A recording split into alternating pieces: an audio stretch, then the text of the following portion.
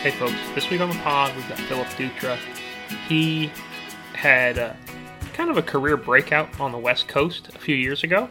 And then just last year, or well, this year, depending on when you're listening, started fishing the Tackle Warehouse Pro Circuit as a rookie. Did really well. He's fishing the Invitationals next year. And he's an interesting guy. He's kind of born and raised in the Delta, has a lot of knowledge based on that. And just is kind of cool to talk about fishing with. So we talked a little bit about sort of his career and how he's overcome the geographic change. And then we spent a bunch of time talking about big baits, where he throws them, how he throws them, sort of how they can apply to tournament fishing, which I think is something he's, in a unique position to talk about because he's got a lot of West Coast heritage. He's, been in the big bait game for a pretty long time, especially compared to a lot of folks back east who are, trying to tournament fish and learn how to throw bigger baits. So we kind of spent some time on that. It was pretty interesting, and I think it made for a pretty good show. So thanks for listening, and here's Phil. Alrighty, and we are joined now by Philip Dutra, coming off his rookie season on the Tackle Warehouse Pro Circuit. Philip, you missed a check at only one tournament. You made the title. You really had a phenomenal rookie year, honestly, especially I think it was basically your first time fishing back east. So, man, thanks for coming on, and congrats on a great start. Thanks so much, Jody, for having me on. It was a blast, man. Really exciting, a lot of adrenaline, a lot of questions that I had answered this year. And you're absolutely right. I never had made a cast east of Nevada until about 12 months ago or less. So yeah, it was a good year. No doubt. And you did the whole move. You and the family moved to Alabama. You've got a Guntersville address now. Like this was calculated. When we talked about this last time you were on the show, I think. But like, as far as just from the big picture right now, and I want to get into some real nitty-gritty fishing stuff soon, but as far as the big picture, how has the move worked out? Just how are you feeling? I know, the Pro Circuit's not there anymore. It's the Invitationals now. Like, stuff changed around you, but how do you feel like that whole process went? Like, do you feel good about it? Yeah, the move was great. The family, we all were more than ready, to get out of California and kind of everything going on over there. So we love it here. We were very fortunate and blessed that we were able to also move with our best friends and their kids, so we weren't totally out here lonely. And then also moved pretty close to Justin Lucas, who's been a good friend for a long time. So at least we didn't come out, moving somewhere where none of it, my kids, my wife, myself, that we didn't know anybody. Found a great church, met a lot of good friends there right off the bat. So it's been good, man. We feel like we really haven't missed a step. We love Alabama. We love Guntersville. We just love it here. We love being in the, more wooded area compared to the Bay Area. And it's been great. And then in regards to the tour, the change that happened to me, honestly, it's not a huge deal. I know I hear people talk about this. They like it, they don't like it, whatever. At the end of the day, it's the road to the Bass Pro Tour, which is the ultimate goal. The goal is never just to fish this tour, whatever, the Invitational Tour or the Tackle Warehouse Tour, what we called last year. That was never the goal. The goal was always to move up. This is still the road to do it. The payouts, they haven't changed significantly. MLF has to do what's best and make sure that they have a circuit for us, and this, things are changing and whatnot. So yeah, all in all, I'm happy, man. I'm ready to go fishing. I am so ready to go hit the tour. So yeah, there's still 6 events. It's still the way to get to the championship, the Bass Pro Tour, and we can qualify for the Red Crest, which is cool. So at the end of the day, I'm extremely excited. I'm more excited than last year because last year there was a lot of question marks for me, personal, for my own self. Can I compete? Can I catch in places I've never been? is the region's going to be way different than what I'm used to back in California and all those things. So now that I had a year, and like you mentioned, I cashed checks at 6 of the 7 events, or 5 of the 6 or whatever it was. It gave me a lot of confidence for myself. Like, I can do this and I can compete. So I'm thrilled. Nice. That's good. And I feel like, yeah, I would say pretty convincingly proved that you've got what it takes to fish back east. I don't think that anyone really doubted it, but I think that, like, me personally, it wouldn't have surprised me if there had been a longer adjustment period. And it seems like you didn't really have that. I don't want to say it was easy, but you came over and hit the ground running. Did it feel like when you were going out? Let's see, the first tournament was at Rayburn. Like, I have to put myself way back in, the distant past now. Did it feel like? How did you feel just starting the season? Like, did you feel comfortable, like you were ready to do this, or was it like scary idling out on day one on legendary lake? So to be honest, it was a little bit of everything, and it's maybe a little long-winded answer, but for me, and I may have said this before to you or last time on the podcast, this was like you had mentioned, a calculated plan to move here and fish the tour. But 3 years ago, I never thought I'd be fishing anywhere but the California Delta, and it was never even a dream of mine to move back here. It wasn't realistic. It wasn't in the cards. I always tell people it was a fantasy, not a dream, because a dream, a lot of times you kind of work towards a dream. It was never a dream of mine because it was unrealistic, and a lot of things happened, and everything just radically changed, and it happened so fast. So coming out here, I was excited when I won Angler of the Year on the West, and I was excited that I qualified. But yeah, I was so excited because I was like, this is a fantasy. I get to explore all these lakes. It's going to be awesome. At the same time, I've never made a cast east of Nevada. I have no clue what to expect. And then I remember rolling up to Rayburn, and you see guys that I've watched my whole life, and again, that I was never really thinking that I would ever compete against, guys like Skeet Reese, launching the boat, and Michael Neal and these guys. And so I remember at Rayburn, I was very nervous, and I am scared of failure, and I think there's probably a good aspect of that. So I put a lot into it. It's hard for me to walk away from something and just say, well, it is what it is. I take it very, very, very personal. So I really wanted to do well, and I set expectations for myself, and leaving Rayburn, I got a check. It wasn't I didn't make the cut or whatnot, but I was thrilled because, again, for me, the fear was, am I going to be in 140th every event? I had no clue. I literally had no clue what to expect because I did not have a lot of diversity in lakes back home. Only in the last 3 years did I start fishing even a few lakes like Clear Lake and Lake Shasta and Lake Orville. I just was a Delta only all the time, my whole life, born and raised, 250 days a year on it. So I was comfortable as a Delta, but being comfortable on one body of water means nothing. Can that translate? And that it really doesn't mean anything. And so I was proving to myself, or trying to convince myself, or just seeing, could I do it? And so after Rayburn, getting a check there, and then I remember after the third event, because I cut a check at Rayburn, and then I made the cut at Harris, and then I made the cut at Pickwick, the first cut. And I think after that is when I told myself, like, I can do this, like 3 checks in a row, 2 top 50 cuts.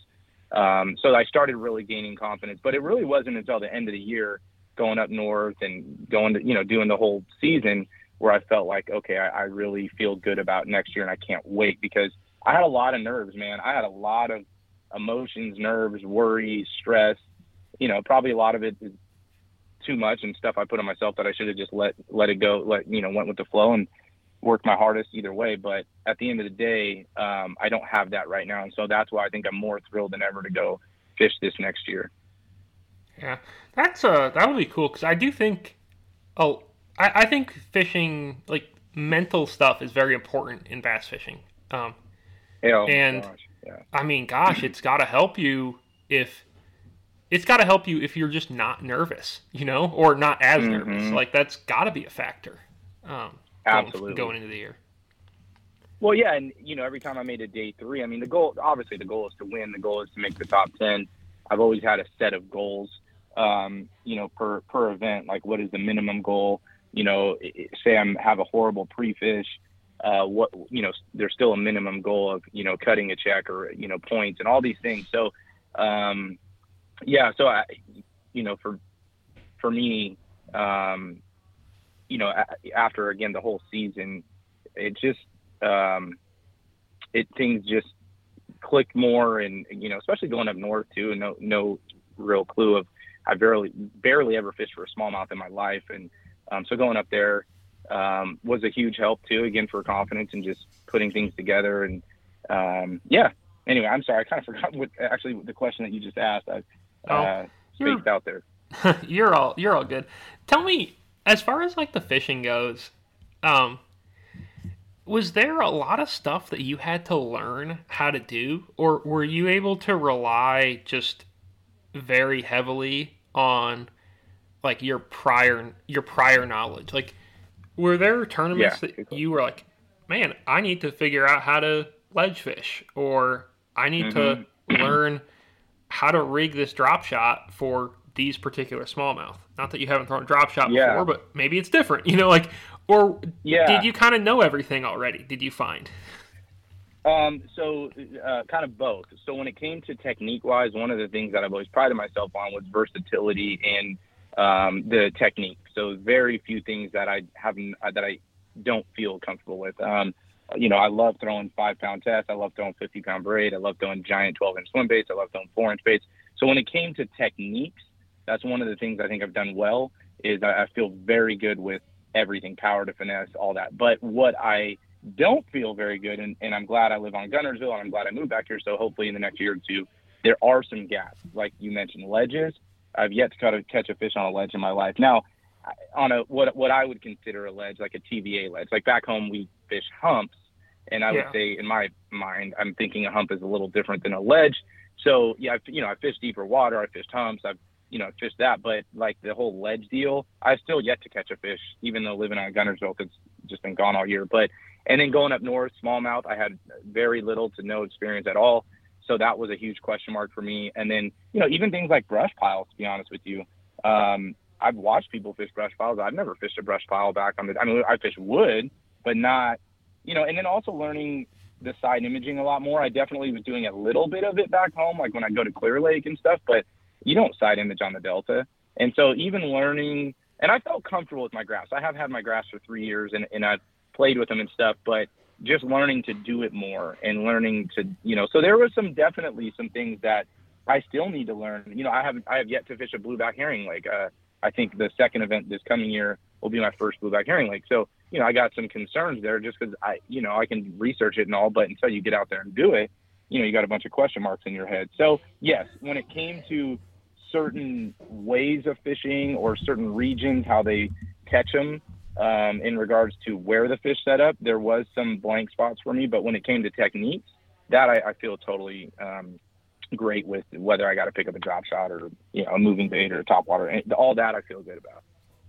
Cool. What were, like, this year, what were a couple of those like key, I guess, learning moments, or like key challenge tournaments where you had to kind of add to your repertoire on the fly?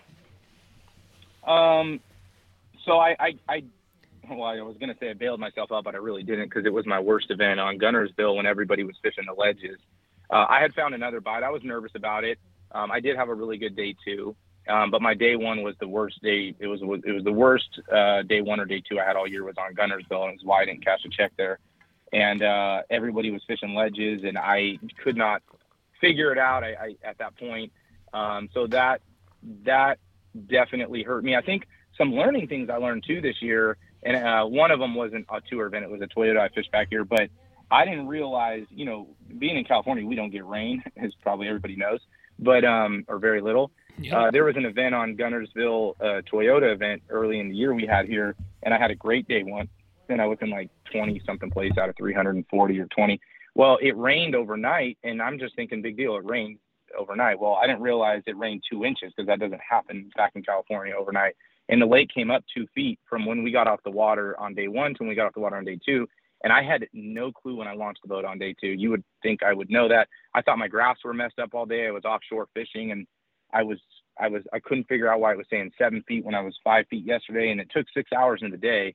Some guy yelled out from a dock, "Yeah, the lake came up 2 feet last night," and then it all clicked, and that hurt me on that day because I couldn't catch anything, and I was spun out. I didn't know what was going on. I didn't know why my graphs were not reading properly, and it sounds ridiculous, but again, when you're from California, lakes don't come up an inch overnight, let alone 2 feet. And I don't know how I didn't notice it on the bank. I don't know, but anyway, so that was like a learning curve lesson, or also a few other lessons I had. I think like we kind of mentioned, learning how to fish brush piles, just kind of learning that process. And I caught some on it at Rayburn. Rayburn, everybody or a lot of guys were fishing the brush piles or the wood and standing trees and whatnot. So, learning those things absolutely were challenges. Thankfully, the majority of it panned out for me. And I had a couple stumbling blocks along the Toyota Centrals this year, but I'll take that since the tour was obviously number one in the focus. And I felt like I got out of the tour pretty good overall in regards to, I don't feel like I ever missed any major deal, or if I missed it, I found something else to compete. So I don't feel like I left an event and going, man, I really missed this, but at least I learned, but I still missed it and it hurt me. So I was really excited. And honestly, I think a lot of that has to do too with, Andrew Loberg and I travel together, and we share a lot of what we're doing, and we talk about everything. And so I think that helps too, when two guys can, brainstorm off each other, and then it kind of helps you not miss something. Like there may be one little thing that Loberg mentioned to me or vice versa that kind of allows you not to miss something. And so I think that probably helped as well. I know on the brush piles, like he definitely, just kind of told me, hey, you need to look out for brush piles and X, Y, and Z. And even though I didn't really catch many fish on Rayburn, I did weigh, I think, 1 or 2 out brush piles. I caught them mostly in the grass.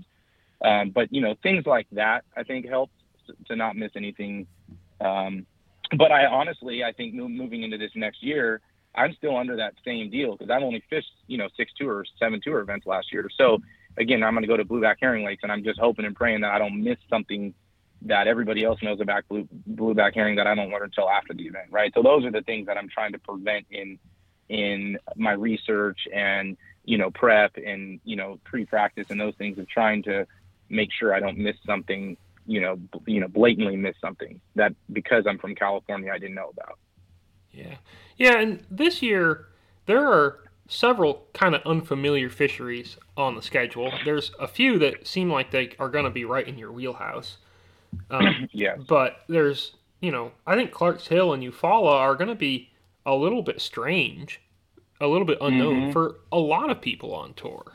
Because those are not heavily tournament fished lakes, at least historically, in the last 5 or 10 years.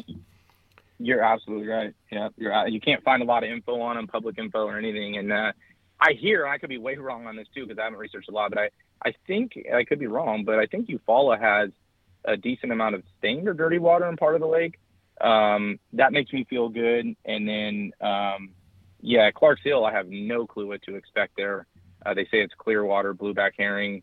So, that's a big question mark for me. Okeechobee, I've never been more excited.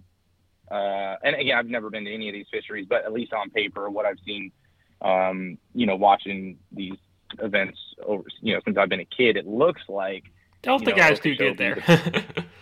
Yeah, the Potomac looks really good. The Mississippi looks good. So, I'm but I get excited to go to places too, like Clark's Hill, that I have no clue what to even expect because I love the puzzle. That's one of the things that draws me to bass fishing is I love new puzzles all the time, like figuring out a new, whether it's the species or whether it's the region or whether it's a new lake or a new way of fishing that you're not familiar with. It's always fun for me and exciting, trying to figure that out. So I'm excited for it. I am nervous, obviously, because there's points attached and I'm trying to make the Bass Pro Tour. And so, that makes you a little nervous there that you don't want to miss the boat big time and then kill yourself in points from one event. So, but yeah, no, it'll be fun. It looks like a cool, diverse schedule. So I'm excited for it. What was like your preparation and your sort of research and even your pre-practice like strategy? Like, what did you do to prepare for a tournament last year, and then like, are you modifying that at all this year, or are you, and I guess sort of by extension, Loberg, are you going to do the same thing? Yeah, I think for the most part, we're going to do the same thing. It worked. We both had a good year. We both made the title, Oh which yeah, was that was the first goal which we accomplished for both of us too. So that was really exciting for both of us. So for me, when we're at home, it may be a little different. Loberg's research may be a little different than mine when we're at home in regards to what we look at or what I found for me personally. I don't. I kind of learned that I don't like doing as much in-depth research. And what I mean by that is I definitely need to do the basic research, what general areas of the lakes are players and what's the general weight that you're looking for and how does the lake set up, right? I'll look at it on Google Earth. I'll look at it on some maps to get a feel of how the depths are and all that stuff. But in regards to really trying to fine tune and get, all kinds of in-depth information, for me, that actually makes me more nervous and gives me anxiety. And I realize it's because at that point, then I'm not fishing free in my pre-practice. I'm going with preconceived notions. Say like, for instance, some guy was trying to give you, it doesn't even have to be on tour. I'm just saying in general, GPS waypoints. Oh, you need to go here. You need to go here. You need to go here. I completely stay away from that because it stresses me out. Then you're going to try to catch other people's fish and all that stuff. And for me, maybe that works for some guys. For me, I find myself stressing way more. Oh, X, Y, and Z said I'm supposed to catch them on this little worm, and why aren't I catching them on it? Where maybe that worm doesn't even look good to me, but I'm throwing it because somebody else said so. So for me, it's more about getting familiar with the lake, the layout, the depths, obviously what kind of species, and then in general areas like, hey, this portion of the lake is where it mostly goes down. And then for me after that, I do pre-practice, and I think that's a huge help, especially because I've never been to any of these lakes. So for me, it's a lot of it, the pre-practice, just getting familiar with how to run the lake. You can only see so much on Google Earth and whatnot. So how does the lake actually set up? And so spending a couple days on each lake, even if it's a month before, just getting familiar, even little things like where are the launch ramps, where are the safe places to launch, all that adds up time. And if I was trying to do that on official practice, I had never been to these places, you might go to a launch ramp or it's closed or this one is dangerous or you didn't realize that running, you got to be careful. Like learning how to run Rayburn, right? Like when you're from California, you have no clue about boat lanes and all this timber that you could hit. That was scary. So I went really slow in pre-practice. I went really slow because I don't know, the guys that live on there, they know exactly where it's dangerous and not. So, but then in the tournament, because I pre-practiced it, I was able to run faster, obviously, or even in official practice. I didn't have to waste time because I had lanes that I had done. So, so pre-practice was a huge part. Loberg and I both, we traveled together. We are modifying it a little bit this year. We're going to do a little less pre-practice, especially because the off limits is longer this year. It's longer in between. Yeah, it's 2 weeks longer. So the actual pre-practice of actually locating bass isn't really going to matter as much. Even though last year, we did, and we always talked about, hey, it's still 2 weeks before. A lot can change in 2 weeks. Again, it was more about getting familiar with the lake, but now it's a month in advance. So, so much can change. So again, we're modifying our pre-practice a little bit less than what we did last year, but everything else, I'm going to keep the same. Just a little bit of Google Earth, a little bit of looking at the maps and then figuring out the basics and then putting in my pre-practice. And, for me, the way I pre-practice, I love to be versatile and I try to find as many possible ways of catching bass as I can, because at the end of the day, what hurt me at Guntersville, and I knew it going in, and it wasn't because I wanted it to be this way, but I only found one way to catch them. And I thought I could win the event doing it, but I also was scared because I'm always scared if I only have one way to catch them. That scares me sometimes. I like to have backup, plan B. If I don't catch them this way, or if I only catch one or two or three, how do I make sure I catch a couple 2-pounders or a limit or whatever? So, that's one thing I try to do in practice is find as many possible ways of catching them as I can to feel confident in. So, yeah, that makes a lot of sense. Did you have in pre-practice last year? Did you have times where like you found fish and they were fair in the tournament? Because I feel like a lot of times people talk about that like not working. Yeah, this worked for me back in California a lot too. And I think the Delta can teach, there's a lot of guys that have come out of the Delta that are fishing on the national level. And I think there's some unique things that Delta can teach you because of windows and timing and tides and adjustments. If you're going to perfect the Delta, it's not about spots. It's about exact timing, and every little detail matters. And so back here, I think what I was able to translate is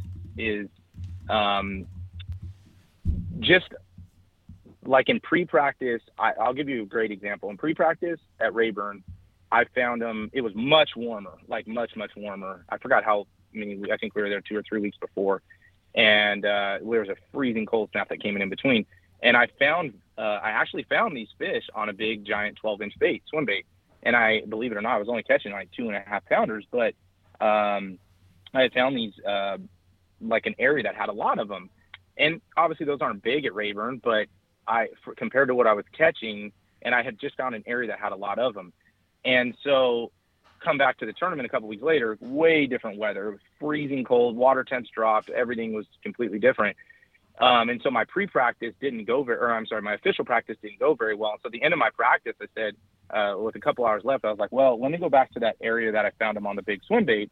And they're probably not going to eat the big swim bait, but I know that there is a concentration of fish that lives in this area. They might move out 50 yards. They might move a little deeper. They might move to the right, left, but I know that they're not going to, swim 10 miles away. And so I went there and I pulled up a little finesse bait, 6-pound test, and I got 2 bites right away. I pulled up and I said, okay, this is where I'm coming, because I didn't find anything else. And I ended up cashing a check doing that. So pre-practice for me, and what I've always said to, back in California, is you got to be really careful with pre-practice and official practice too. You can't put too much stock into anything. And for me, practice and pre-practice is not about dialing it in. It never is about dialing it. Actually, I think that's when it hurts guys. It's about finding patterns or baits that they like and areas. And they might be, obviously you're going to go back to that same exact area if you found them there in practice, but you better be willing very quickly to adjust, whether that's bait, technique, watercolor might change. So maybe you got to change color of your bait. But if you think, hey, I found them on a black and blue jig on this stretch, whether it was yesterday, 5 days ago, or 2 weeks ago, and I'm going to come back here and flip a black and blue jig, and then you don't catch them, well, did the water change color? Did the water drop? Did the water raise? Did the water temperature? Where is the season? If they did move, did they move just slightly that way? Did they move to the bank? And so I think a lot of guys give up on what they found because they're going specifically with that bait and with that exact stretch, instead of saying, hey, there's a group of fish right here. Where are they going to go if they're not right here? And that's also, you can play that all the way down to a day-to-day scenario. That can happen and I saw that happen in a day-to-day scenario, actually at Rayburn. Not that I did great at Rayburn or anything. I cashed a check, but everybody in the area that I was fishing grass, and there wasn't a lot of grass there. And everybody that did really well was fishing the brush piles. But I cashed a check and got out of there, so that was good. But everybody was coming in throwing LVs and rattle traps and chatterbaits, and it was freezing cold in the morning. These guys were throwing it up on the bank, and I was catching them a little bit deeper on a finesse rig, 6, 7, 8, 9 feet of water. Well, just at the end of that day, and I would every once in a while I throw a rattle trap around, and it was like, this isn't happening, and it shouldn't be happening. It's freezing cold. The fish moved off. But at the end of the day, it got really nice and warm. In the last 20 minutes, I picked up a rattle trap. And I caught 9 fish, and they wouldn't eat it the rest of the day. And everybody that came through was saying, oh, I got 0 fish, 1 fish, 0 fish, 1 fish. And they're all throwing rattle traps. And it's those in one, just in that 1 8-hour window, in the last 30 minutes of the day, it got warm enough where I took off my jacket and I go, okay, they might actually move up to the bank. And that happened within minutes, right? That wasn't a day, a week, or whatnot. And so was the guy wrong who was throwing the rattle trap against the bank in the morning? Well, the fish were there. They were just 20 feet behind his boat, and they just moved up and down. And so I think you can kind of extrapolate that, whether it's weeks out or the day before, and just realizing that your practice shouldn't be about dialing anything in. Actually, that's when I get the most nervous, because one little change the next day in weather, overnight temperatures, rain, whatever, if you're so dialed in, you're not ready to adjust. And if you just say, hey, look, all I'm trying to do is find, especially for me, because I don't know regions and stuff, there's definitely different colors or different baits they like better than others. But if I can just find that and then find an area that has fish and be willing in the tournament to move over 50 yards or move up 50 yards or, change techniques, instead of fishing a reaction bait, fish a bait on the bottom or vice versa. That's where I think the big difference is. So yeah, long-winded answer there, but yeah, that would be my answer. Okay, yeah, that makes sense. I guess the window kind of stuff and like figuring that out, that's really born of the Delta, right? Like Mm-hmm. that's Yeah. something that you pick up on instinct. Like you hone your instincts out there, right? Yeah. Yes. Yeah. I think on the Delta, I don't think, and I don't think I'm biased saying this, but because you have windows on a tidal fishery, and there's only a few tidal fisheries out here, you understand really quick if you're going to do well on the Delta. You understand. I have 15 minutes on this bank right here. High switch, low switch. Depending on the time of year. High income is the last hour of the income. The fish on this stretch set up because X, Y, and Z, or the middle of the outgo over here. They only eat here. And when you fish that thousands of days, or even you didn't have to do thousands of days, but when you see over and over and over that you could be on the best stretch in the entire Delta, but there's only 20 to 40 minutes a day where those fish bite. So if you're there the rest of the entire day, you'll think this stretch sucks and I never caught a bass because of windows. And so even though there's not tides at lakes, I think what that's helped some of the Delta guys, I know for myself, is for me, it helps me pay attention to every little detail, even if it has nothing to do with tide. It's every minute detail matters because I learned that on the Delta, because on the Delta, it's visual and you see that. So whether it's, the most minute details about your bait, the way you work it, the pound test, what the fish are doing, there's a slight breeze, the breeze changed from west to north, northwest to south, or whatever it is, every little detail affects the fish. And I think a lot of people don't pick up on that. And so it's constantly a mind game and mental and adjusting. I remember, I'll give you one extreme example. Last year when I was at, I guess it would technically be last year, 2021, when I was at the U.S. Open at Lake Mead. And that's a really tough place to catch a bass, period. And I was in an area and there was about, no joke, I kid you not, it was so extreme, but it's a great example. There was like a 1 to 2 mile an hour wind. I mean, so low that you really didn't even realize it was there. But there was the slightest itty bitty ripple on the water. And I think they were shad. They might've been, I think they were gizzard shad. They were kind of like popping in this cove all around. And I was talking to my co-angler and I'm like, look at this, man. And we started catching these fish on a little finesse bait. And we caught a limit really quick, which again, at Lake Mead, if you catch a limit every day, that's doing something. And then all of a sudden, the little ripple went away. I mean, it was you're talking about, it wasn't a 10 mile an hour wind. We're talking like a 2-3 mile an hour wind that went to zero. And then all of the gizzard shad stopped and nothing surfaced. And I noticed it and I picked up on it. I told my co-angler, I said, wow, you see that? The littlest, slightest ripple went away and all the gizzard shad stopped popping. And at the same time, we never got a bite. Well, then about 30 minutes later, that little itty bitty ripple came back and we still hadn't moved. And all of a sudden, the gizzard shad start popping, and all of a sudden, we're catching them. Bam, got one. Bam, got one. And I'm like, you got to be kidding me. And then again, about 10 minutes later, the ripple stopped, the gizzard shad stopped, and then we didn't get bit. And I always remember that in my mind, like the most minute ripple. Like I'm looking at Guntersville right now. I'm sitting looking at the lake right now, and there's no wind, but yet there's still like a slight ripple, right? And that's what I'm talking about. And I think so many people can miss things like that if you're not aware of it, or again, from the Delta, it trains you that you have to be aware of, maybe not the ripple, but we're so in tune with windows and minor details. And it's so black and white at the Delta, because as soon as that tide goes away, you go from catching, I just caught 10 fish down the stretch in 10 minutes and I got 25 pounds in the boat. And then I know before it even happens, because when you fish it enough, that this is going to be gone in about 5 minutes. 5 minutes go by, you can't get another bite. I don't care how long you stay there, it's done. And so you see that at the Delta play out like that. And so again, I think it kind of cements that in our minds. And it allows, for me at least, I think it's been a benefit, is it's helped me really realize that every minute detail matters. And so yeah, I think that's really helped a lot for me. That's cool.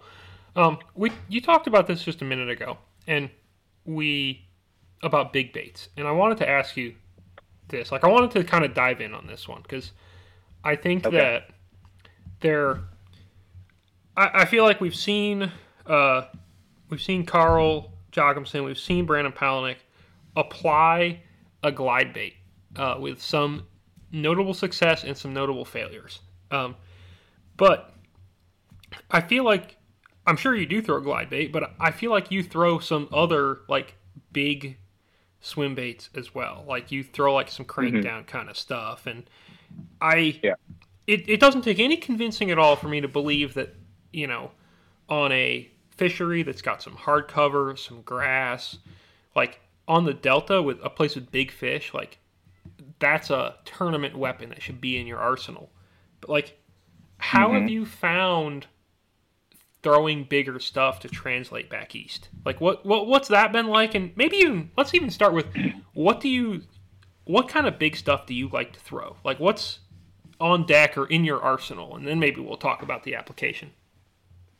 Yeah, great question. I love this topic, and I think there's a humongous misconception about it.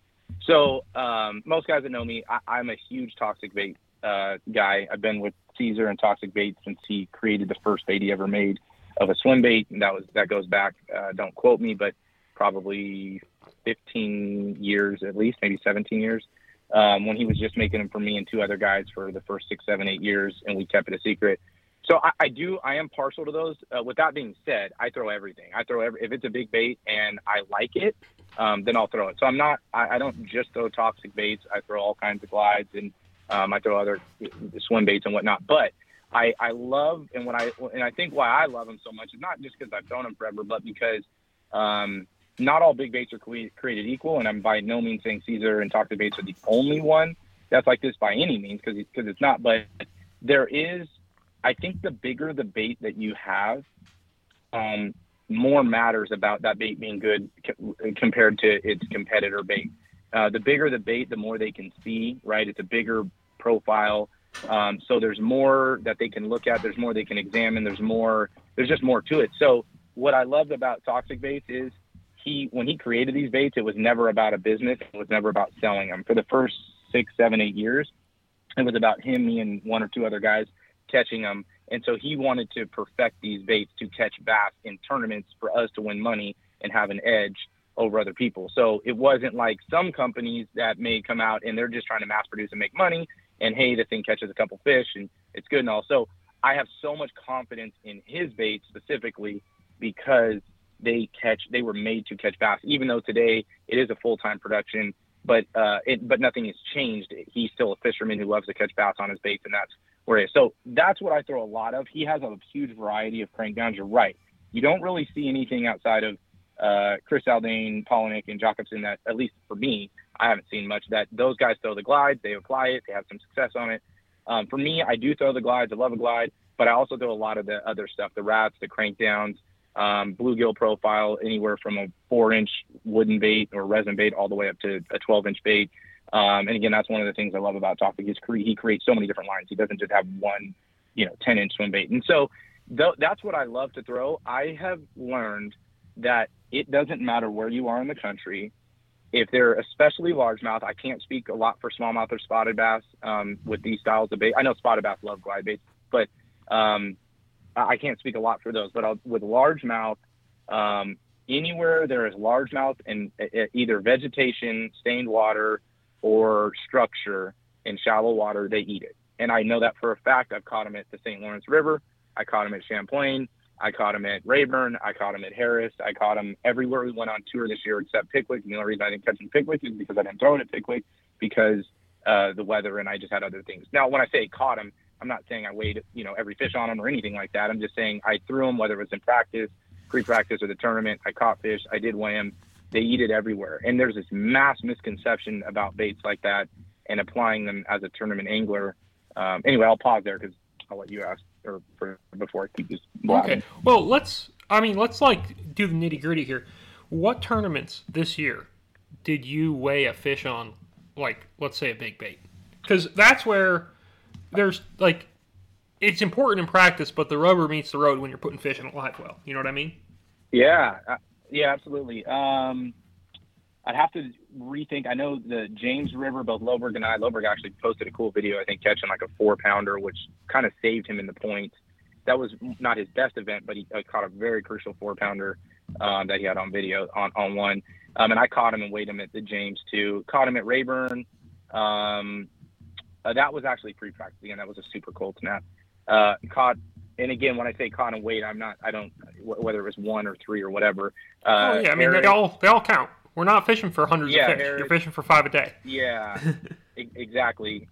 Champlain, I caught him in practice, but the largemouth didn't play nearly as much, obviously, as the smallmouth. And I did weigh some largemouth, but I did catch him on practice, which was pretty cool there. Where else did we go? I'm sorry, let me think.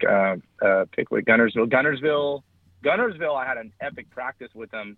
And I might have weighed 1 at Gunnersville on him. But I was really kind of dialed in on one other deal, which wasn't throwing the big bait, but I really caught him and found him in practice on it. And then, I'm sorry, where else did we go? Pickwick, Gunnersville, Harris. Yeah, I'm trying to and then back myself. And then it was Champlain, St. Lawrence. I even caught him at St. Lawrence on it, but again, the largemouth there just don't play. So they, once I realized quickly that I didn't really fish for largemouth in the tournament. So, but what about the Toyotas? Because you fished Chickamauga and Dale and Gunnersville. Yeah, Chickamauga was a disaster in regards to it was my worst tournament of the year. And I don't even think I really threw him there. I should have, and now I learned a lot about that. Gunnersville, I threw him, but it was early in the year, and the Toyota Gunnersville was early in the year. Dale Hollow, we definitely caught him in practice, but to be honest with you, my Toyotas, I had like 1 great day on each event and 1 horrible day at Chickamauga. Yeah, we'll work on Toyota consistency. But yes, there were some challenges there on one day on each of those events. But and a lot of it too has to do with time of year, like any bait. And so a lot of these events, especially the Toyotas, were early in the year, and I don't throw them in as cold a water. Yeah, so like or major cold snaps, I'm not going to throw them. And I think that's you and I were talking before we got on the podcast for a few minutes just about understanding when and where to throw them and how effective they can be when you understand. Like, for example, you don't just throw a frog. Like, a lot of guys on tour are comfortable with the frog and they throw them in tournaments, but those same guys also realize when it's January, I mean, I'm going to speak for probably most, I don't know, maybe there's a few out there that do. When it's January, you're probably not having a frog on deck in a tour event, right? Yep. I mean, maybe in Florida, I don't know anything about South Florida, but maybe there it's warm enough. I don't know. But so you understand those basic concepts, right? And I think that's the problem with big baits is from the very beginning when big baits came out, I don't even know, 20 years ago, 25 years ago, whenever it was. I remember I was a kid, and back then there was very little understanding. You didn't have electronics. It was a completely foreign concept. And there was this mentality, and it was true too, that, hey, you might throw this 12-inch Huddleston or whatever all day, and you might catch a bass every 3 days you go out, like 1 bass literally every 3 days. And that's very true. And so I think right off the bat, when swim baits really hit the ground, and when I'm talking about swim baits, I'm talking about the bigger ones, obviously not the little Kayatex and stuff like that. But I think, so the people just were, tournament guys are like, well, that's never going to be a player because you can't afford to risk that in a big tournament. As they've developed, and I think as knowledge has come out and as people get more comfortable with them, and I know for myself, once I realized that they're a tool. They are like a drop shot.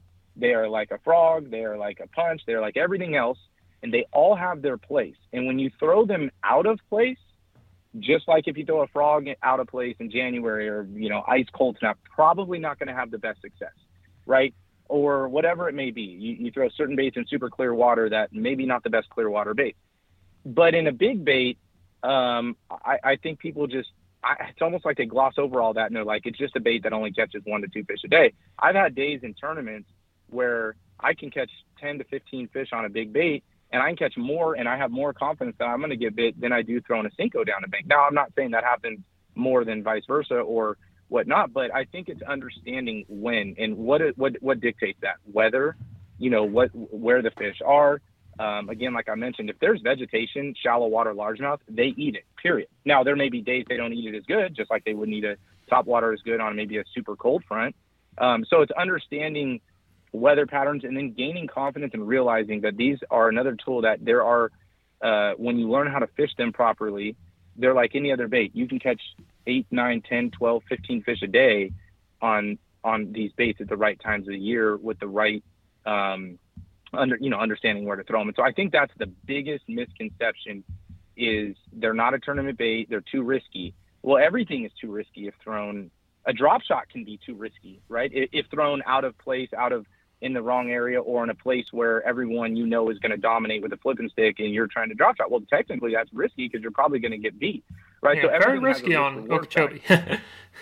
Exactly, right? So you're probably safer throwing a Texas rig or a jig, and not just safer, but you're probably going to have better results. I mean, I don't know. I've never been to Okeechobee, so it's hard to speak, but from what it sounds like.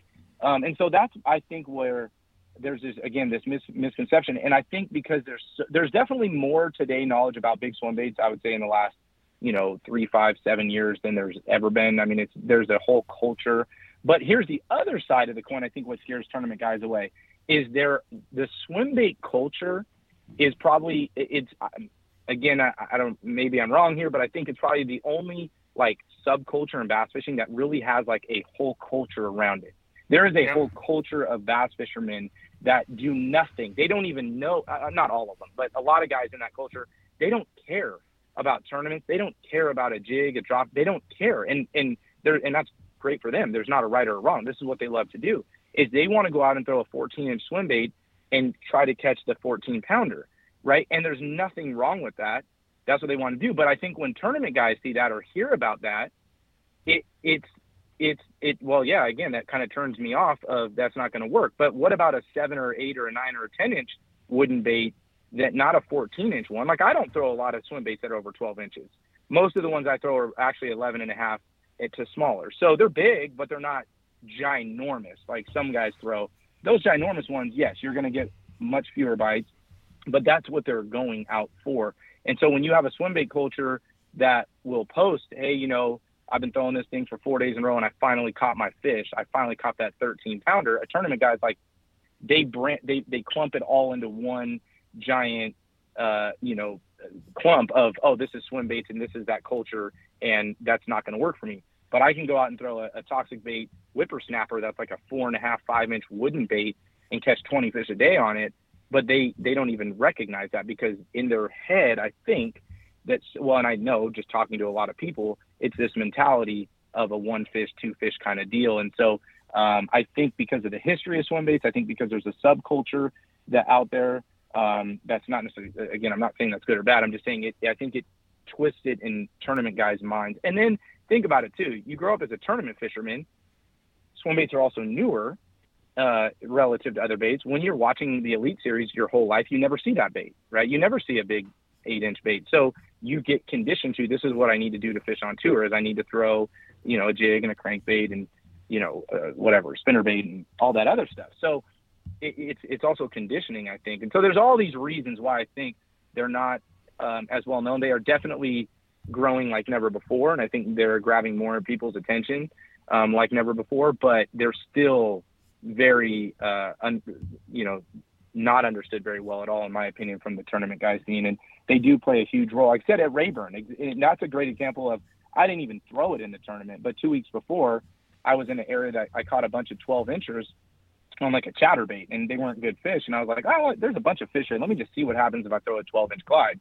Well, I catch like 7 fish in 10 minutes, and they're all 2.5-pounders in the same cove I threw a chatterbait in and caught a bunch of 12-inchers. So that clued me in, like, oh, shoot, there is a little bit better quality of fish here. And at that day, and that's what clued me in, where 2-3 weeks later, I didn't catch them on the big swim bait because the weather. Again, it's understanding the weather. When the weather is right, it outperformed a chatterbait in 10 minutes. I had, again, 7, again, not that they were giants, but 7 2.5-pounders compared to catching a bunch of 12, 13 inches on a chatterbait. So anyway, I think, again, there's a lot that goes into it and understanding it. And then the other problem is, and I know for me, and actually Caesar, the owner of Toxic Baits, was the one who really helped me understand. And I'll say this is one clue I'll give to people. I think one of the worst things you can do is actually what you're going to hear opposite is from most people. One of the worst things you can do with a big swim bait is go out all day and just throw it. And you would think that would be the best thing you can do to learn it, right? In my opinion, after a couple years of having a lot of success on it and then having a lot of failures on it back in the day, because I just threw it all the time. Well, once I realized that it was years ago and it stuck with me ever since, Caesar told me one day, he said, man, just go fishing and do what you do, and to have that big swim bait on the deck and fish all day. And when you come up to a spot where you go, man, that spot right there looks amazing, pick the thing up and make 2 casts with it. And if you don't catch one, no big deal. Put it down and go do what else you were doing. And that's it. And if you fish with it that way, I think you gain way more confidence, because you're not throwing, because if you go out and you know nothing about it, and you're like, I'm going to throw this thing all day and learn it. You go out on the wrong weather day, or there's a clue you don't understand about it yet, or time of year, water temp, whatever is wrong. You throw that thing all day, you never get a bite. You'll never throw it again. You're like, yeah, I tried that swim bait thing 10 years ago. It didn't work for me. I never got a bite. I threw it all day. And so I think it can hurt you more to try to go and learn it by throwing it all day long, instead of putting it on the deck and saying, you know what, I'm just going to go fishing. And every place that I think is good, that means I might make 1 cast or I might make 200 casts in a day. But every time I pick that up, it's going to look really good. And at the end of the day, it's not going to hurt me a bunch, because I'm going to make 2 casts with it. And then I'm going to go back to doing what I do. And then you're throwing it in places where your confidence, your intuition is telling you, even if you don't understand big baits, your gut is telling you, throw it here. You have a much higher likelihood of getting a bite there than you do just throwing it all day. And that's how you gain confidence. Because once you catch 2, 3, 4 fish on it, it's like the world opens up and then things start clicking. But I think that's one of the greatest things I learned. I won money. I won tournaments on it back home 15 years ago.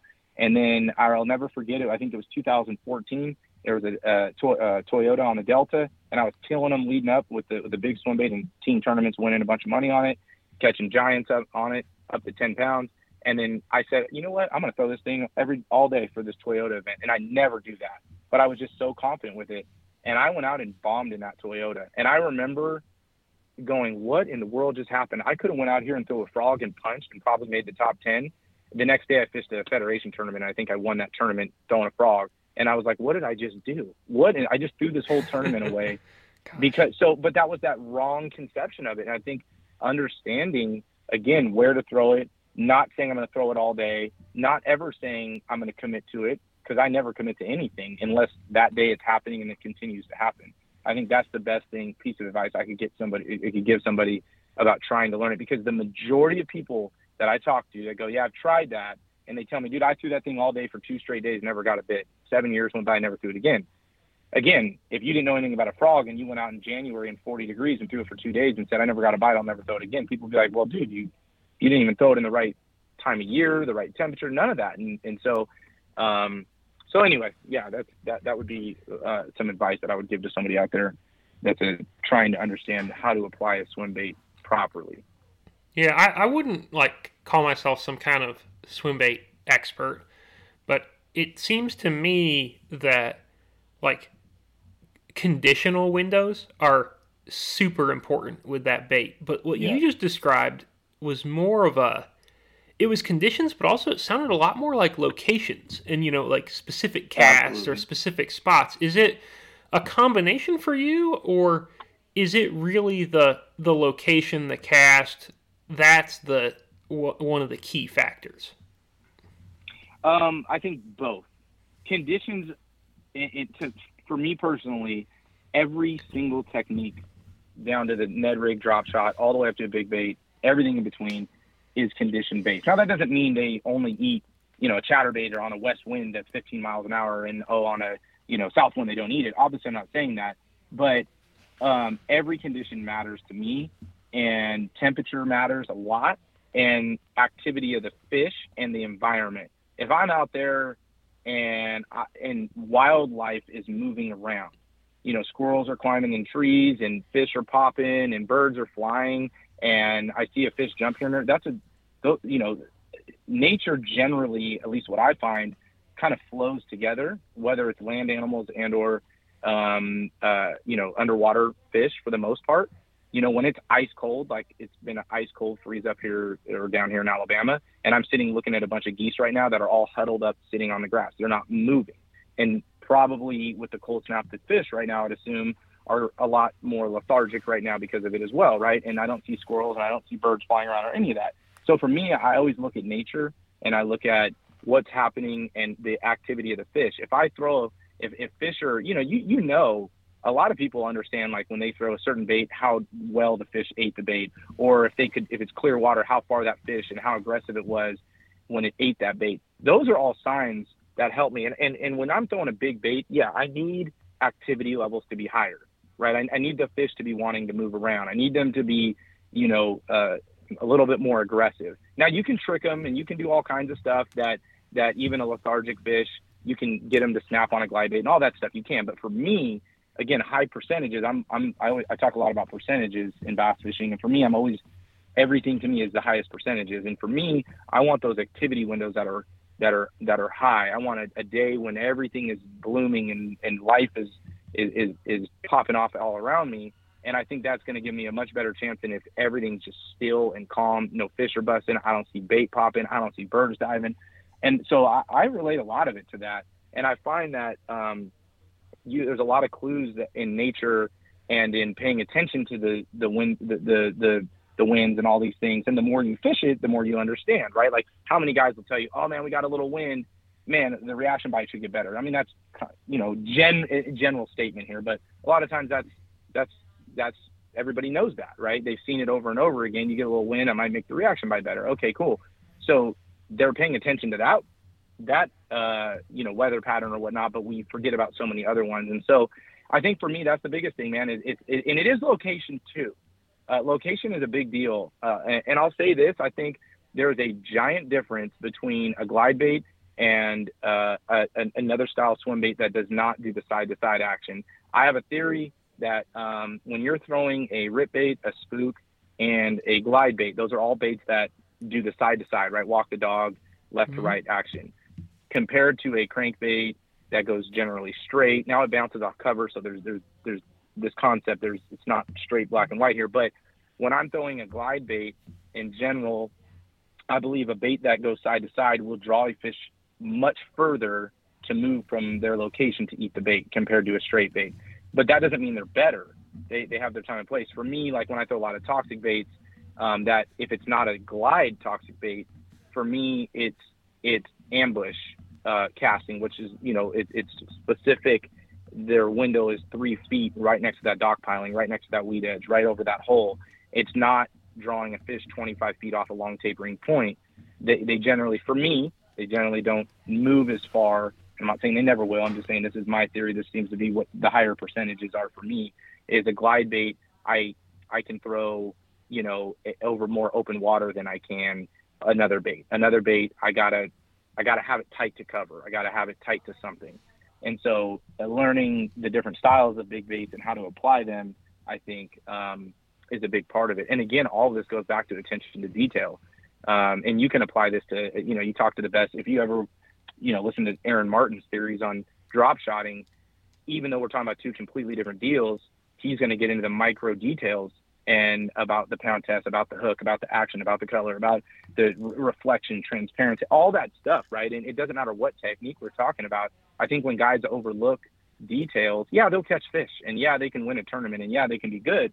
But I think the more you pay attention to the little details is the more it's going to help you, especially the bigger bait you go, because like I said, I think the bigger bait, you have to be a little bit more accurate on things to get them to bite it in regards to whether it's color, because it's a bigger, much bigger, profile bait. So if the color is wrong, it's a really big blob of color that's wrong instead of like maybe a little color on a fast moving bait. And so, anyway, I know I'm kind of getting into the weeds here, but yeah, I think those are definitely things that I pay attention to on a lot of when I'm throwing the bigger swim baits. And honestly, Jody, when I throw them, I'm so confident with them. You'll see a lot of times on my deck, if it's the right time of year and I'm fishing for largemouth, you'll see I'll have 3, 4, 5 big giant swim bait rods on the deck, and I may not make 1 cast with them, or I may make 5 casts with them, or I may make 300 casts with them in a day. It's just another tool, just like a crankbait is, just like a frog is, just like a drop shot is. It really is. And there are some tools that get used way more than others in fishing and in life, right? You probably use a screwdriver a lot more than you use a saw. But when you need a saw, there's nothing that can beat that saw, right? The screwdriver can't do that job. And I think in bass fishing, it's the same deal. There's tools that get used a lot more than other tools. And some, some are, you can, work in year round, some work in seasons. Some are just better at catching fish than others. But the big swim bait is a tool and does have a place.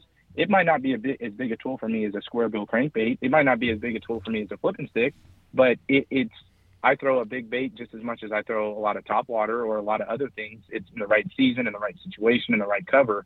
And when I pick it up, I promise you this, every time I pick a big swim bait up, I am not hoping that I get that one bite. When I pick it up, I'm expecting to get bit, just like any other thing I pick up, because the conditions tell me. Now, that doesn't mean obviously I'm going to get bit, but I'm not picking up like, oh, shoot, I'm probably not going to get bit. I'm going for a Hail Mary here.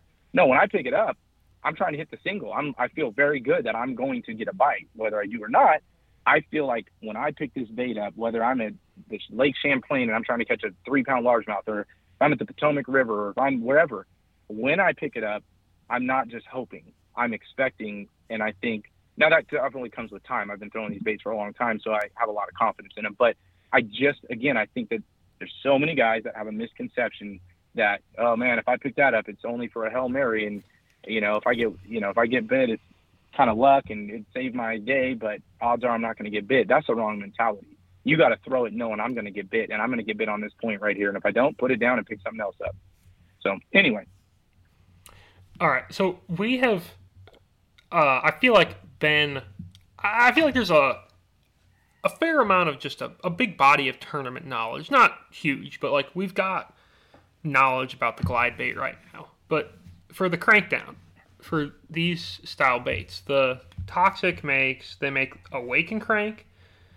I think they make a whippersnapper, and then a wade hog, and maybe a couple versions of that, and maybe there's some others. But like, what are the differences between those baits? Like, and when are you picking up one or the other? Like, are you carrying one of every possible one in your boat, or is it like, I generally, like, this is my tournament one, this is my Delta one. Yep. You know what I mean? Like, yep. Yeah, good question. He makes a ton, and I don't even know the names of all of them because he makes a bunch of different baits. And he makes them from very big all the way down as small as the whippersnapper. I would say, so the Wake and Crank was the original. That was the very first one ever made. That was the one for the first 7-8 years, that's all he made. And that's what we threw. And I love that bait to this day. I throw it on tour. It's one of my most confident. It's a little bit, I think it's 8.5 inches long. I could be off a half inch either way. And you can crank it down. It's a great just overall bait. Then there's like the Wade Hog, which is like a bluegill profile. So it's smaller. Yep. And that's more of that you can, in any of his baits, he makes versions. He makes crank down versions. He makes floating versions to wake. So with all of his baits, they're not like, oh, the wake and crank, he makes a wake and crank that dives extra deep, normal deep, floating, whatnot. So then there's the Wade Hog, which is one of the most popular, if not the most popular on the Delta. I don't know if it's his number one bait all around the country, but I know it's probably, if it's not number one, it's number 1 or 2. The Wade Hog, it's a great waking bait. It's probably the best or one of the best of his true wakes, but also is good underneath. Again, it's a bluegill profile, a little bigger. One of my favorites that I have on the deck literally the entire year, and I'll have a mixture, but one that never comes off is the whippersnapper. It's a smaller version of the Wade Hog. I don't know the exact dimensions on it, but it's smaller than the Wade Hog. I think I posted even a couple videos this year catching them like at the James, and I was posting pictures because they don't always just catch big fish. Like I caught a 2.25 pounder at the James I had on camera. I posted it a couple months ago on Instagram, just showing that, like, and that was it. I weighed that fish. I needed that fish, and I felt confident when I picked it up. That was probably the best bait I could throw next to that piece of wood, even better than a Cinco or a chatterbait or whatever, that I would get a bite, and is a 2.25 pounder. But anyway, so the whippersnapper is a great bait because it catches. I think it's his smallest bait, but it catches everything. I mean, I can catch a 1.5 pounder on it. I could catch a 12 pounder on it. I've caught them all the way up to 10 pounds on it. So I have a lot of confidence, and for me, it's the bait that I feel like probably if I had to pick one bait to get the most amount of bites on in any given situation, there is definitely times and situations where I am going to go with the bigger bait, and I think I'm going to get bigger bites in special situations. But just blanket statement all throughout the country, the whippersnapper, I have a lot of confidence on. So the Wade Hog, the whippersnapper, I love his rat. A lot of people don't talk about his micro mink. That micro mink is amazing. I catch him everywhere on that thing. And then you have some really big ones, like some 4-piece, or I shouldn't even say really big, but like 11, 12 inch that are like 4-piece deals. I do throw them. I haven't thrown them as much as some of the other stuff. And then he also makes some plastic stuff too, and some bigger like wave frogs and stuff that paddle through like a giant horny toad style bait. That works really good in grass and mats. But yeah, I mean, so he has a big variety. And then he actually just came out this year with his Juke Glide, which I love. It's the bluegill profile, like the Wade Hog, but it's a glide bait. And I don't know if there's another one out there. If there is, I haven't seen them. Maybe there is. I haven't really looked a bunch. But it's not your traditional long and skinny glide. It's a short, stumpy bluegill profile glide, and I love that thing. I've been throwing that a lot in the last. I got one a couple years ago. He gave me one in prototype, and I love that bait. So he makes a big variety, and that's what I love is depending on where I am and what I'm trying to replicate bait related, it's not just a 10-inch glide, right? He's got the 4 or 5-inch baits, 6-inch baits, 8-inch baits, 10-inch baits, 12-inch baits, glide baits, crank downs, different depth crank downs. He just sent me a package the other day, and he's got like a deep, extra deep bill where I can get one of his whippersnappers down 6 to 8 feet deep. I mean, who's making a bait like that, right? I mean, that's crazy. I can get a bluegill profile wooden or resin bait down 8 feet deep. Like nobody's doing that. And so anyway, Maven said more than I wanted to say, but yeah, I mean, for guys that aren't familiar with his stuff, he's very innovative, and I love it. And he continues to create new baits that work and new concepts, and that's one of the things I love. I just absolutely love about it. So yeah, I mean that's his kind of lineup. He has a huge lineup. The only way to kind of see him all is probably go to his website or go to his Instagram. Is probably the best way to get a good feel for all the different things he makes. But and again, I do throw other companies swim baits and glide baits and other things, but I would say 90% of what I throw is his because I know for a fact they work. And look, we all know there are some baits that have it. They have that it factor. It could be whatever. It could be that everybody knows that rip bait or that old square bill was, whatever it is. And I'm not saying other big swim baits don't or do have it. I mean, there obviously are other swim baits that do have it, but I know when I pick up his, I'm not wondering, dang, is there something about this bait that just doesn't draw bigger ones? I know his baits catch fish. I've been doing it for 17 years or whatever it's been. Won a lot of money, catch a lot of big ones, and caught a lot of fish on them. So I'm very comfortable and confident when I pick up his baits. Cool. What as far as depth goes on your crankdowns? Like sometimes, obviously, I would imagine you're gonna almost wake it, or maybe actually wake it. But how, outside of the very interesting 8-foot divers, let's say, what is your general depth range for this? Because if you are targeting a fish that has a pretty small strike zone, right? Like, it's going to be more effective in pretty shallow water anyway, I would think. Like, what are you looking to do with this bait? 0 to 3 feet is the average. The majority of baits I throw at his, I'm throwing 0 to 3 feet, with the exception of I do have some other ones.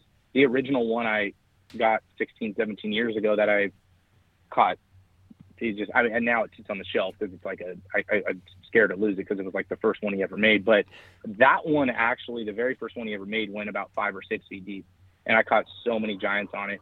But here's the thing: you can fish it. You're right. Like I said, a smaller strike zone, but I would say it's the same thing with a crankbait, right? If I can fish a square bill 0 to 4 feet, or I could fish a crank down 3 feet, it's the same deal, right? I can tick the rocks with it. I can rip it, through grass, bring it right over the top of it. I can bring it by a dock piling that's 5 feet of water. I can get it down 2.5 feet, 3 feet. So 0 to 3 feet is where I'm 90% of the time with his bait, without the exception of some certain baits and certain things I'm trying to do. But again, most of the time I'm throwing it, it's more shallower water vegetation structure. So obviously, a lot of times my boat's not even in 6, 7 feet or deeper than that. And then where I'm throwing to a lot of times is 0 to 5 or 0 to 6 feet deep. So again, it's like where you would throw a frog, or like where you would throw a square bill, or you know, I mean, you could fish a chatterbait deeper effectively, but you know, it's a shallow 0 to, I would say 0 to 6 foot is where I'm most of the time with it, just like where you'd be with a lot of vegetation oriented topwater or reaction baits or flipping or any of that. Okay. I found like a thing about your swim bait rod choices. Yes. What are you throwing these baits on? Because your average, like your average angler who doesn't own a bunch of swim baits already, probably, I'm guessing they probably don't have a rod that will let them effectively throw like an 8 or 10 inch glide bait, at least really well, right? Like you can probably get the job done depending on the bait. But correct. What are you chunking these things on?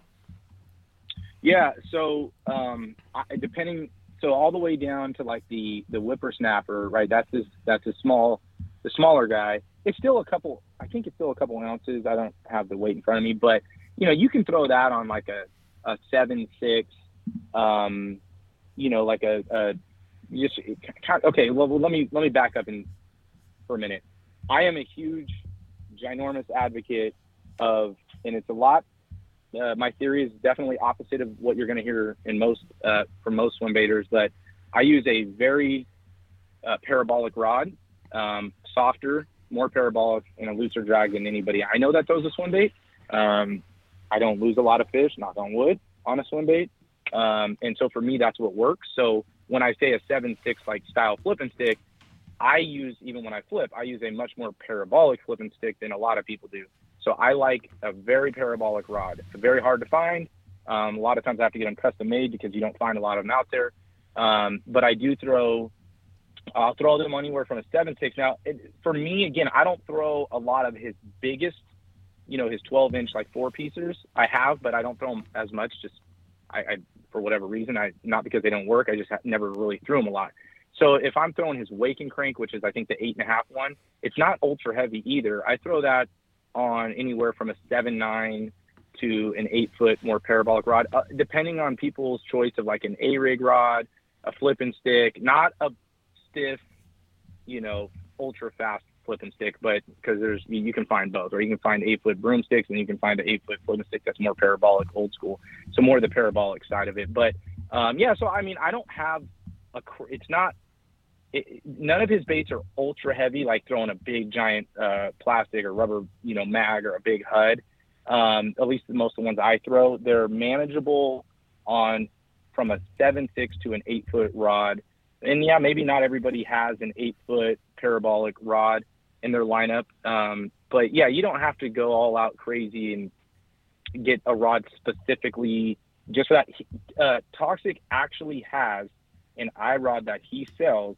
That is I forgot the name of it, but it's literally an iRod that Caesar created for his baits, kind of like an all-around rod, and it's a 7.6 rod to throw his baits. Now, obviously, it may not throw his biggest bait, but it's a very versatile rod for throwing the majority of his baits. So yeah, you can get away with a 7.6 on most of his baits, or like if guys throw A-rigs a lot with like a 7.9 or 8-foot rod, depending on their choice of A-rig. I would just stress, for me, parabolic is a major key to landing the fish and whatnot. So, but yeah, that's 7.6 to 8-foot, somewhere in there. I mean, you could probably go as low as like a 7.4 on his smallest one, but I think you might be stretching it a little bit there.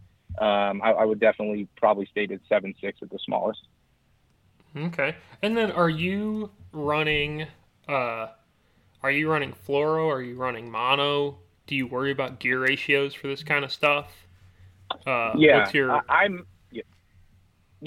most of the time I throw 20-pound fluoro, most of the time. There's times when I throw straight braid. Very rarely now. When I was on the Delta, I would have one rigged up where if I threw it way back in the Tules, like way back there where it is like almost like throwing a frog way back there, obviously the fluoro would be a big problem. So I'd always have one rigged up with braid. I don't like braid as much just because I think you just lose more on the braid with a big bait. And then there's a lot of times I either throw it on fluoro, or if I'm waking them on top, right? If I'm actually keeping it on top, fluoro, like any top water, is not your best choice. I throw a co-poly. I throw 20 or 25 pound. I'm throw old school P-line PF. I've thrown it from the beginning. I think it's like their most basic co-poly. That's what I've just always thrown. Okay, that's cool. And it's neutrally buoyant, right? So it doesn't sink. So it keeps the bait on top, because if you're trying to wake it, obviously with fluorocarbon, it's going to mess the bait up, just like it would a spook or anything else. So I'm either 99% of the time I'm 20 pound fluoro and 20 pound co-poly. And for me, because I throw them so much, I have 3 to 5 rods rigged up all the time. So 1 or 2 of them will have co-poly, and then 2 or 3 of them will have the fluoro, just depending on what I'm trying to do. Okay. How do you store all these baits in the boat? Because these are large baits. They don't fit in tackle boxes very well. Correct. Yes, that's been a trick. And I did a video this year. If you go on my Instagram. Okay, I'm going to go watch this I am, immediately. Okay. I am on, if you go back, and I'll try to look and tell you when it was, but Swimbait Underground makes some really cool wraps. And I actually don't even know the names of, because they make a couple different wraps, but if you go on my Instagram and you go back mid this year, I did a video, and it literally goes over how I store all my big baits. So what I found, and the video goes over all this, is I put them in like a plastic, just like a little plastic bag. Like if you buy, most things you buy in bass fishing come in a little plastic bag, but I have the little bigger ones that are, that I can put my swim baits in. I tried the hook keeper deal, but it seems like a lot of times when you put a bunch in there, they come off and they still hook each other. So I put them in the plastic bags, even though the hook can go through, but they generally don't. And then I put them in these wraps, and they can hold a ton. They had the big wrap they have. It's like black with the blue on it. I've got I bet you I can fit 20 to 25, and it's one wrap of assorted wade hogs, whippersnappers, in his glides and stuff. And that's how I store them. So I have, actually, I just found it. If you go to, I'm watching it right now. Yeah. If you go to I think it's May 11th on my Instagram, you'll see exactly how I store them. I hated forever, and in all things in bass fishing, I hate when my storage isn't efficient, or it's frustrating, or the baits get ruined, or how do you store them? I mean, that's an ongoing thing for certain things for me. But this is the best way I've found to not take up a bunch of space, because that's the other problem. You can put them in like these boxes, but either you put them in a big open box, then they get ruined, they scratch each other, the hooks are all over each other, and then you can only fit X amount in there. It means you got to have a bunch of boxes. They take a bunch of room. The swim bait wraps seems to be the best, most efficient, easiest access, take up the least amount of space. And the Swimbait Underground makes an assortment of different styles and stuff, but that big one that's right on the cover of my Instagram on May 11th, if you go check out my Instagram, you'll see that.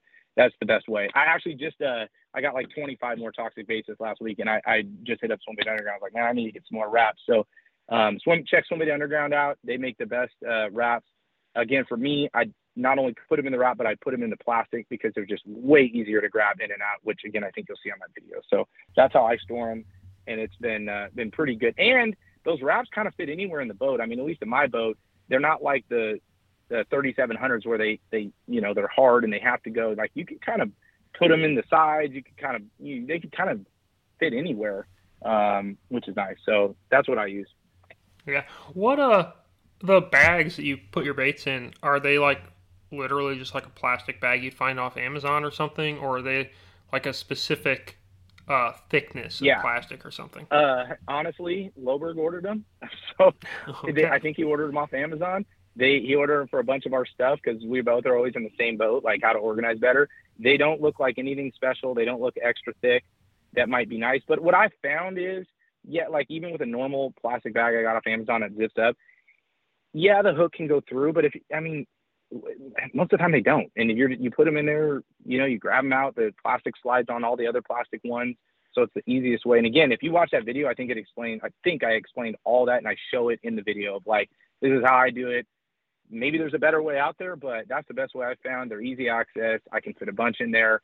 The hooks aren't all tangled up, because that's the frustrating part a lot, right? Is like, if you piled a bunch in there without those bags, it'd be so hard, and you'd stick your hand. Like if you see me, I stick my hand. If I have them in the back, I'd be sticking my hand over all these hooks, and I'm going to be sticking my hand for sure. But when they're in the plastic, I don't have that problem at all. So maybe some people have had better luck with the hook keepers, but again, for me, they seem to fall off all the time. So, so that seemed to be better for me. Yeah, and then I can still see the baits because they're see-through. The hook keepers also just look kind of like an annoying extra step, to be honest. They do. I haven't tried it, but it just looks like a little bit more than I want to do. Yep. They absolutely do. Cool. Yep. Cool. So, well, first of all, we've talked for an hour and a half, and I love it. I feel like I don't know if I've got all of my swim bait questions answered yet, but we've answered a lot, and I really appreciate that. I'm glad you let me kind of dig in on that one, because it's Absolutely. just a cool topic to talk about. I think it's not something I could really get tired of.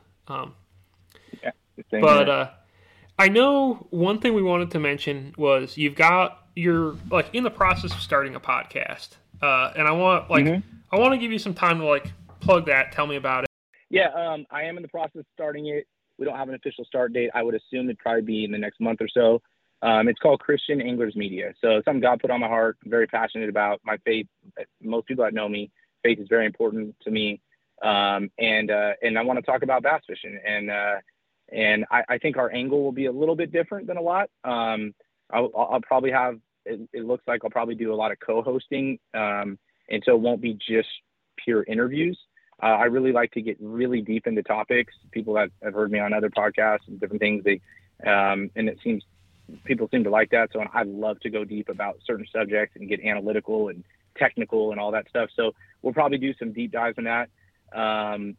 So it'll probably vary a little bit different in how it looks each week. There'll be sometimes where I don't have a co-host.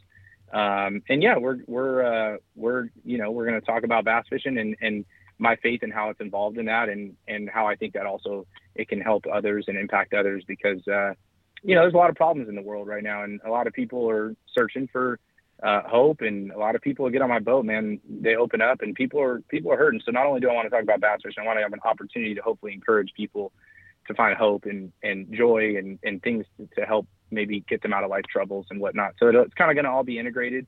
It's probably the best way I know how to advertise it, I guess. I'm really excited, and I think we're going to probably do 2 episodes a month.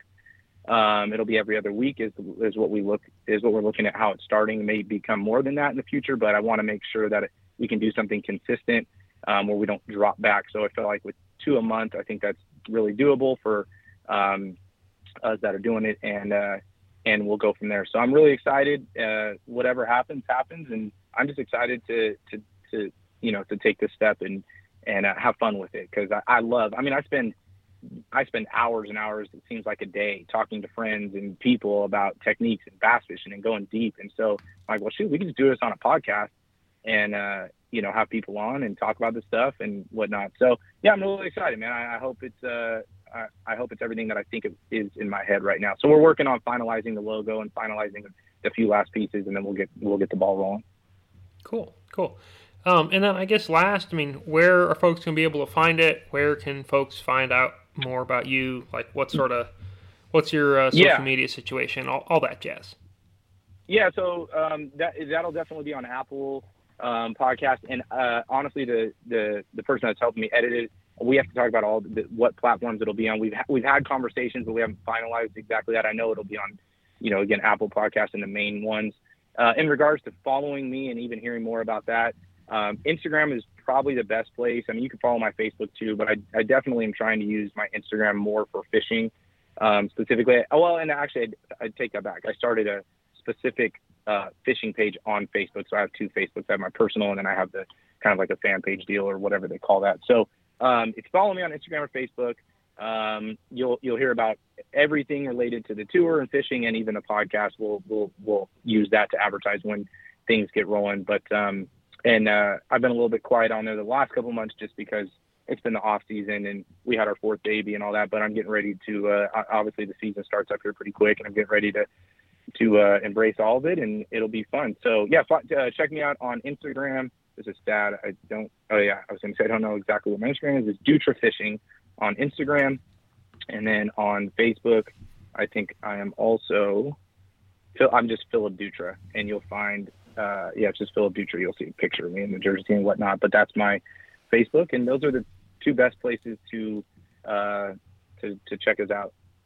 Cool. Well, man, thanks for the time. I really appreciate it. And I tell you what, I can't wait to see you down in Okeechobee in not too long.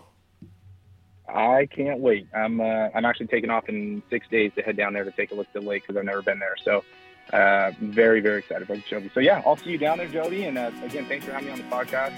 Always enjoy talking to you.